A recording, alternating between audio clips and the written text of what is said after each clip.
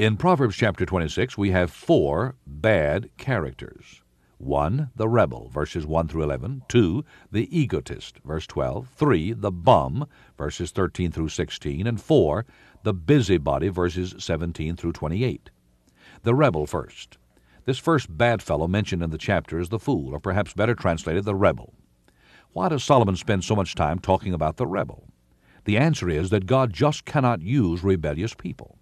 In our society today, we have young people who are rebelling against their parents, rebelling against the establishment, against civil government, and they're absolutely worthless until they learn to submit to authority. Then there's the egotist, the person who thinks he's the most important person in the world. Seest thou a man who is wise in his own conceit? There's more hope of a fool than of him, verse 12. God hates conceit and egotism.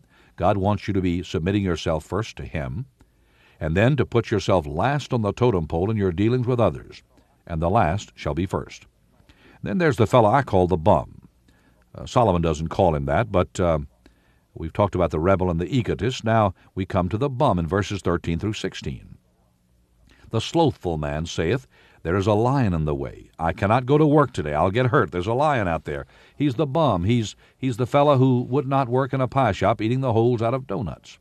And there's very little hope for a lazy bum. And I say to parents everywhere, teach your sons and daughters responsibility. Teach them how to work. Teach them the world does not owe them a living because they belong to the human race. Teach them that they must by the sweat of their brow earn their keep, earn their bread. As a preacher, I work 7 days a week. I'm not saying that we shouldn't take vacation. We do that. We take family days off.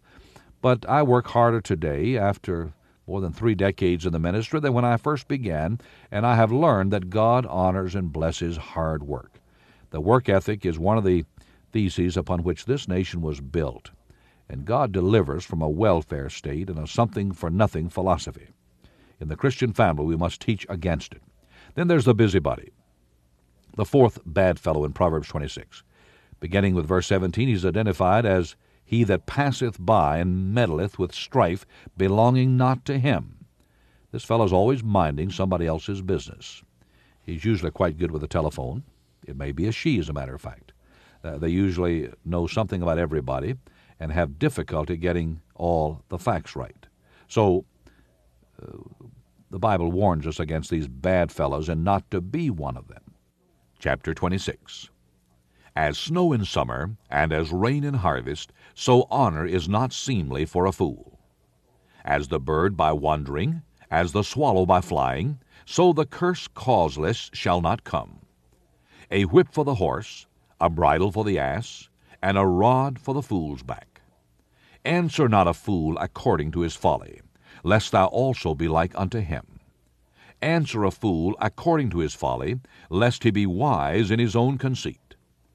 He that sendeth a message by the hand of a fool cutteth off the feet, and drinketh damage. The legs of the lame are not equal. So is a parable in the mouth of fools. As he that bindeth a stone in a sling, so is he that giveth honor to a fool. As a thorn goeth up into the hand of a drunkard, so is a parable in the mouth of fools. The great God that formed all things both rewardeth the fool, and rewardeth transgressors.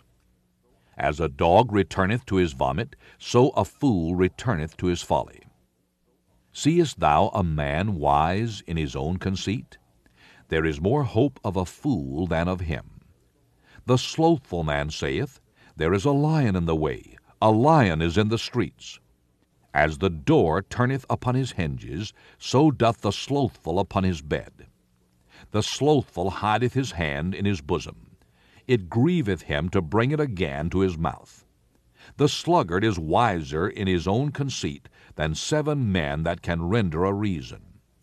He that passeth by, and meddleth with strife belonging not to him, is like one that taketh a dog by the ears. As a madman who casteth firebrands, arrows, and death, so is the man that deceiveth his neighbor, and saith, Am not I in sport? Where no wood is, there the fire goeth out. So where there is no talebearer, the strife ceaseth. As coals are to burning coals, and wood to fire, so is a contentious man to kindle strife. The words of a talebearer are as wounds, and they go down into the innermost parts of the belly. Burning lips and a wicked heart are like a potsherd covered with silver dross. He that hateth dissembleth with his lips, and layeth up deceit within him. When he speaketh fair, believe him not, for there are 7 abominations in his heart. Whose hatred is covered by deceit, his wickedness shall be showed before the whole congregation. Whoso diggeth a pit shall fall therein, and he that rolleth a stone it will return upon him.